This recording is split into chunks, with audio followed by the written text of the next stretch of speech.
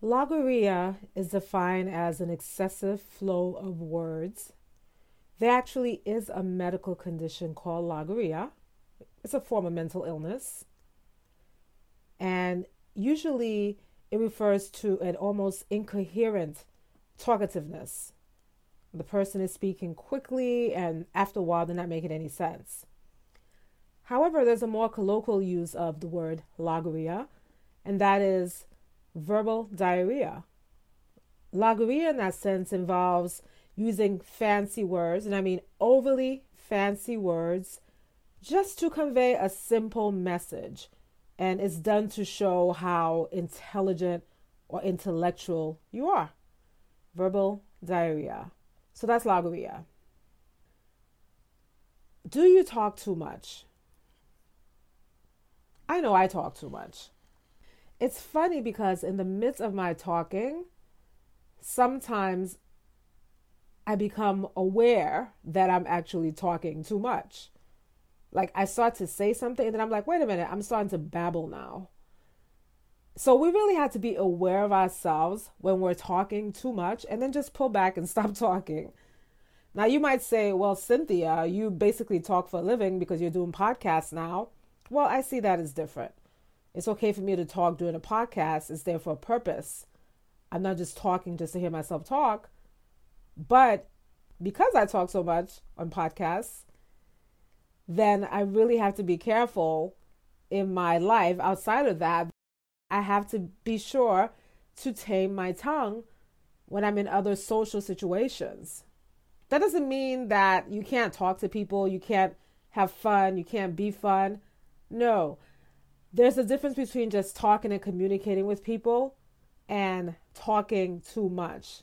James 3 verse 1 through 12 talks about the problem that occurs when you don't tame your tongue.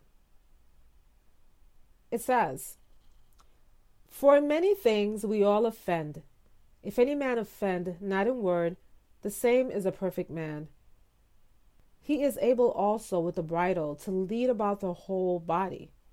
For if we put bits into the mouths of horses, that they may obey us, and we turn about their whole body, behold also ships, whereas they are great, and are driven by strong winds, yet are they turned about with a small helm, whithersoever the force of the governor willeth. Even so, the tongue is indeed a little member, and boasteth great things. Behold how small a fire kindleth a great wood. And the tongue is a fire, a world of iniquity. The tongue is placed among our members, which defileth the whole body, and inflameth the wheel of our nativity, being set on fire by hell. For every nature of beasts and of birds and of serpents and of the rest is tamed and hath been tamed by the nature of man. But the tongue no man can tame, an unquiet evil, full of deadly poison. By it we bless God and the Father, and by it we curse men who are made after the likeness of God. Out of the same mouth proceedeth blessing and cursing. My brethren, these things ought not so to be. Doth a fountain send forth out of the same hole sweet and bitter water? Can the fig tree, my brethren, bear grapes, or the vine figs? So neither can the salt water yield sweet. This verse illustrates how important it is to tame the tongue. So today we're going to take a look at taming the tongue and talking too much. And also, if you would, please apply all of these to our communication on the internet. A lot of you know me through Facebook, so that means we have a lot of interaction on the internet.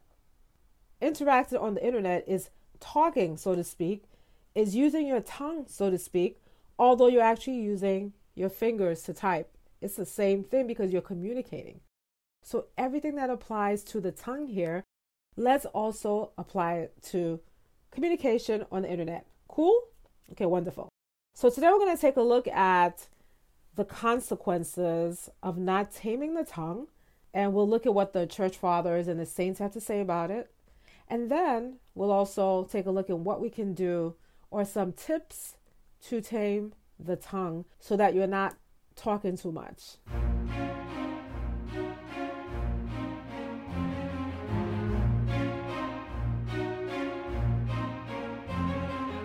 Welcome to Lifesmithing. My name is Cynthia Burley.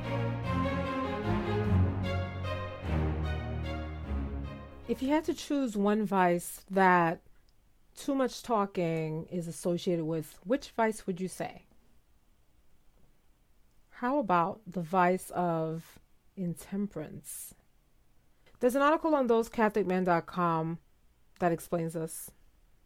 Quote, for both gluttony, intemperance in food, and lust, intemperance of sexuality, Aquinas interestingly presents talkativeness as a symptom of intemperance.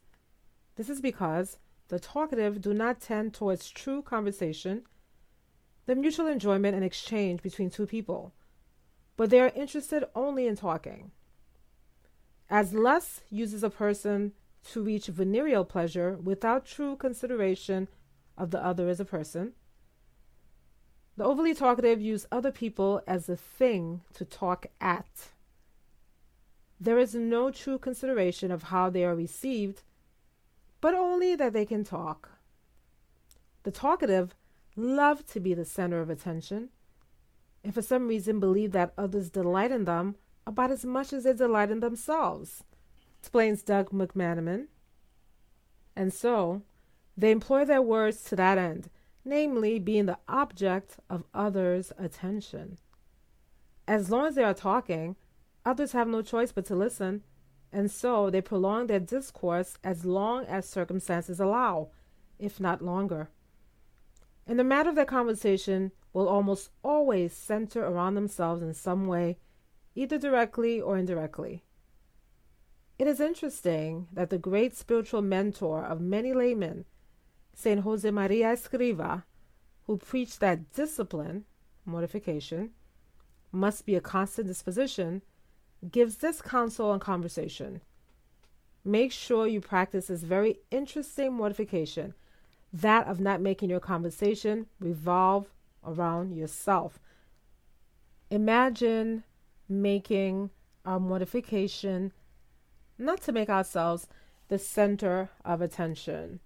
How difficult would that be for those who love to talk? Like myself. Yes, I'm being honest here. There's an article written by the blog of the Archdiocese of Washington, I believe, called Bite Your Tongue, a reflection on common sins of speech. I will link to it.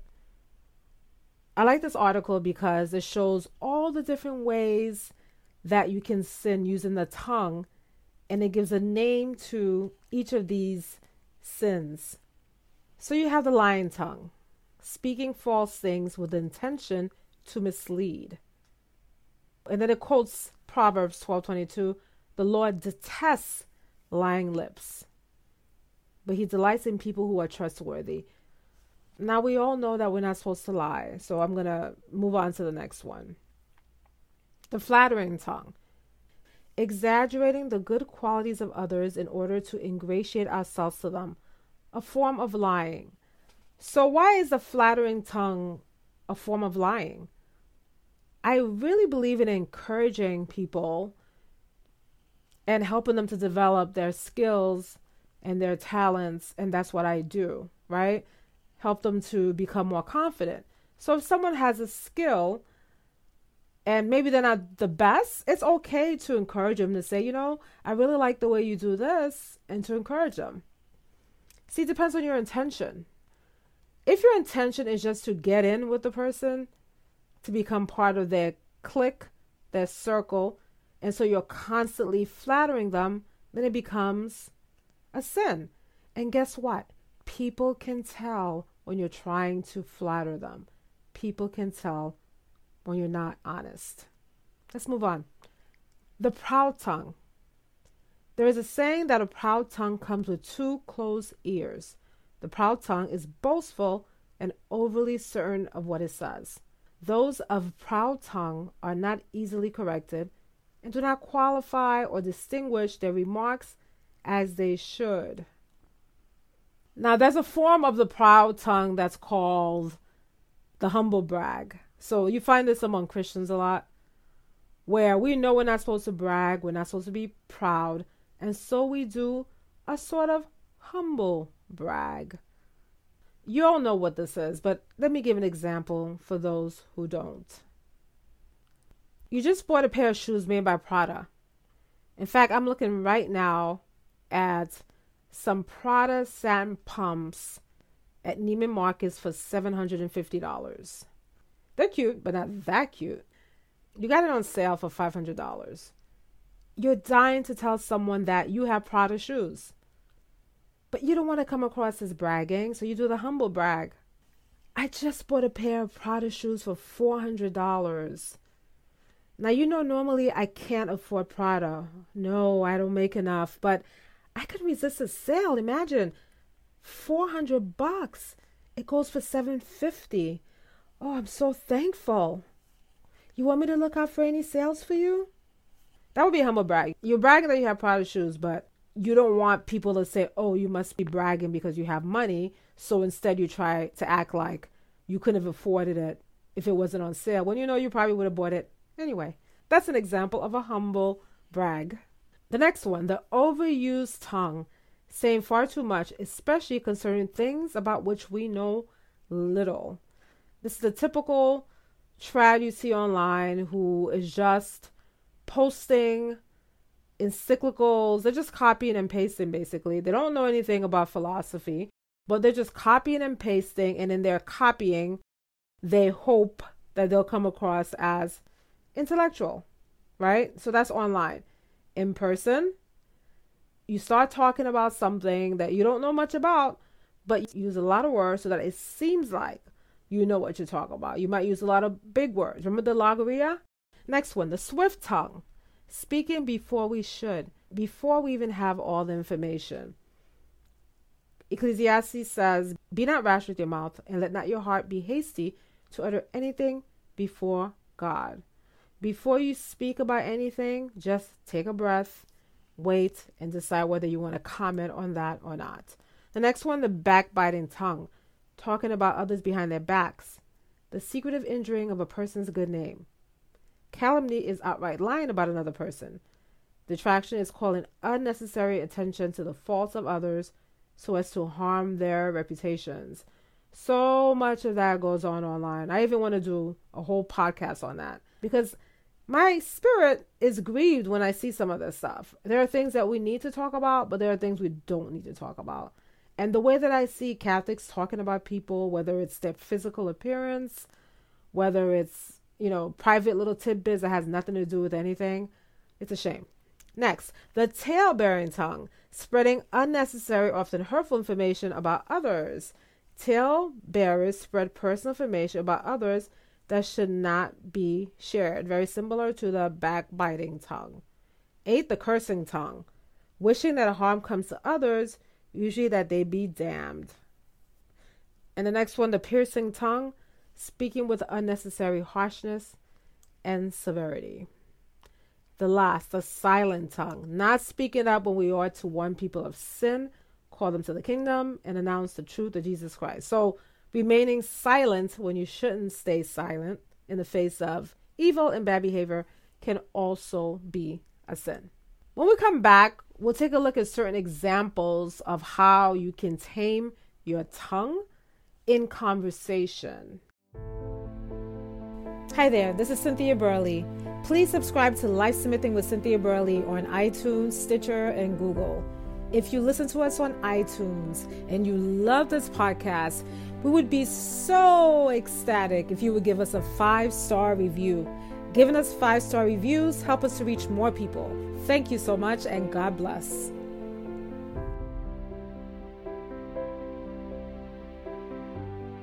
So now I have some tips for you guys for taming the tongue, especially in a conversation.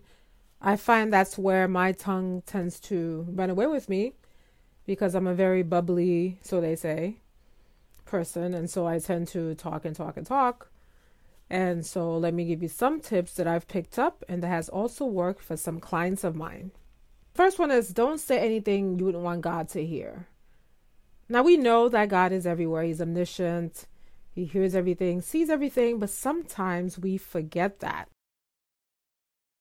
What we're saying, how would God feel about that? That's kind of like the what would Jesus do type of thing. How would God feel about what you're saying? This is what St. John Vianney had to say.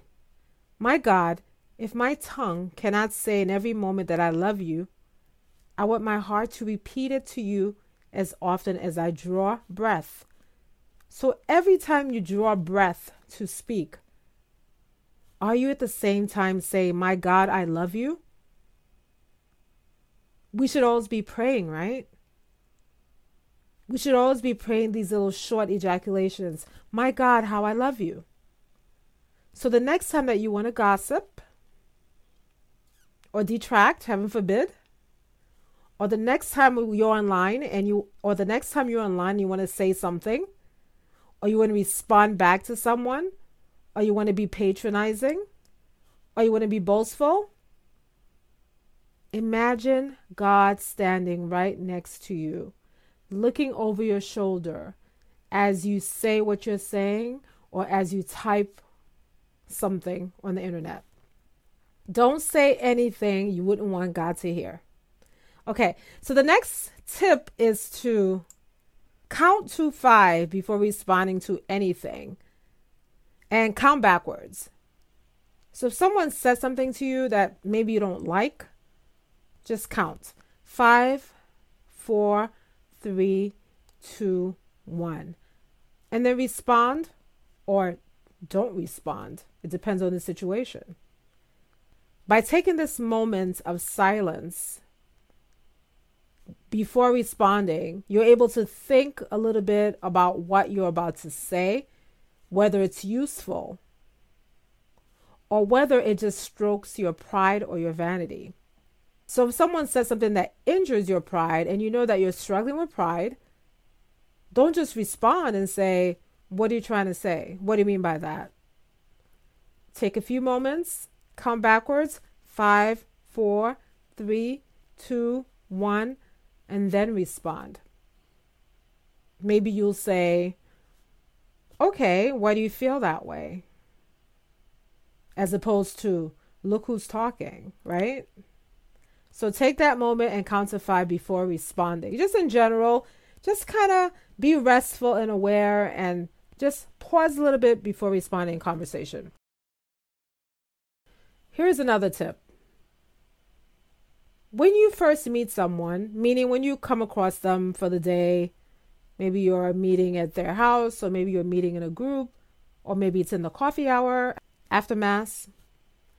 Unless you want to ask for advice, in which case you would be talking about yourself, always start a conversation by asking the person about himself before commenting on your antics/adventures for the weekend, right?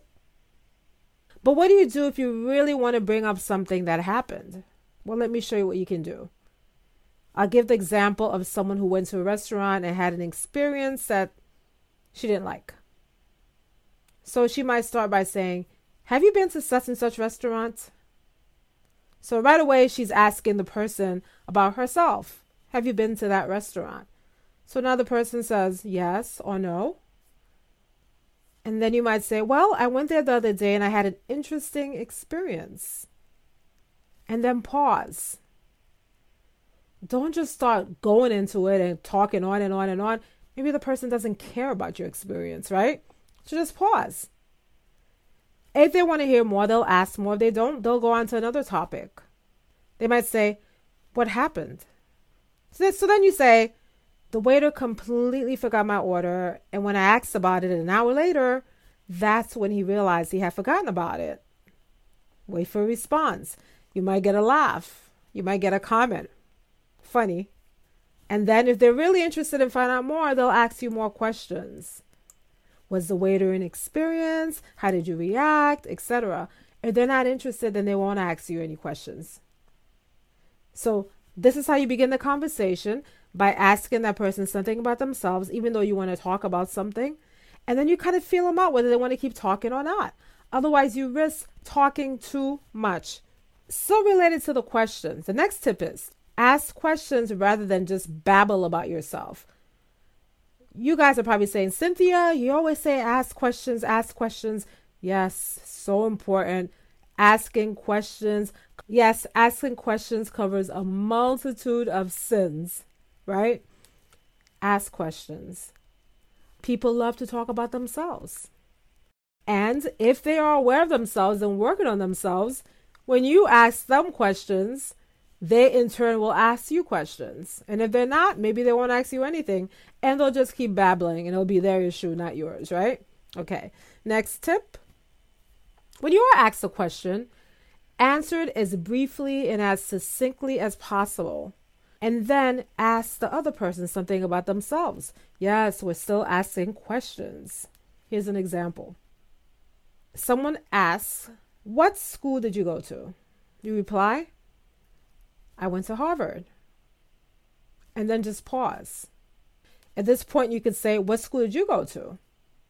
Or you can just pause.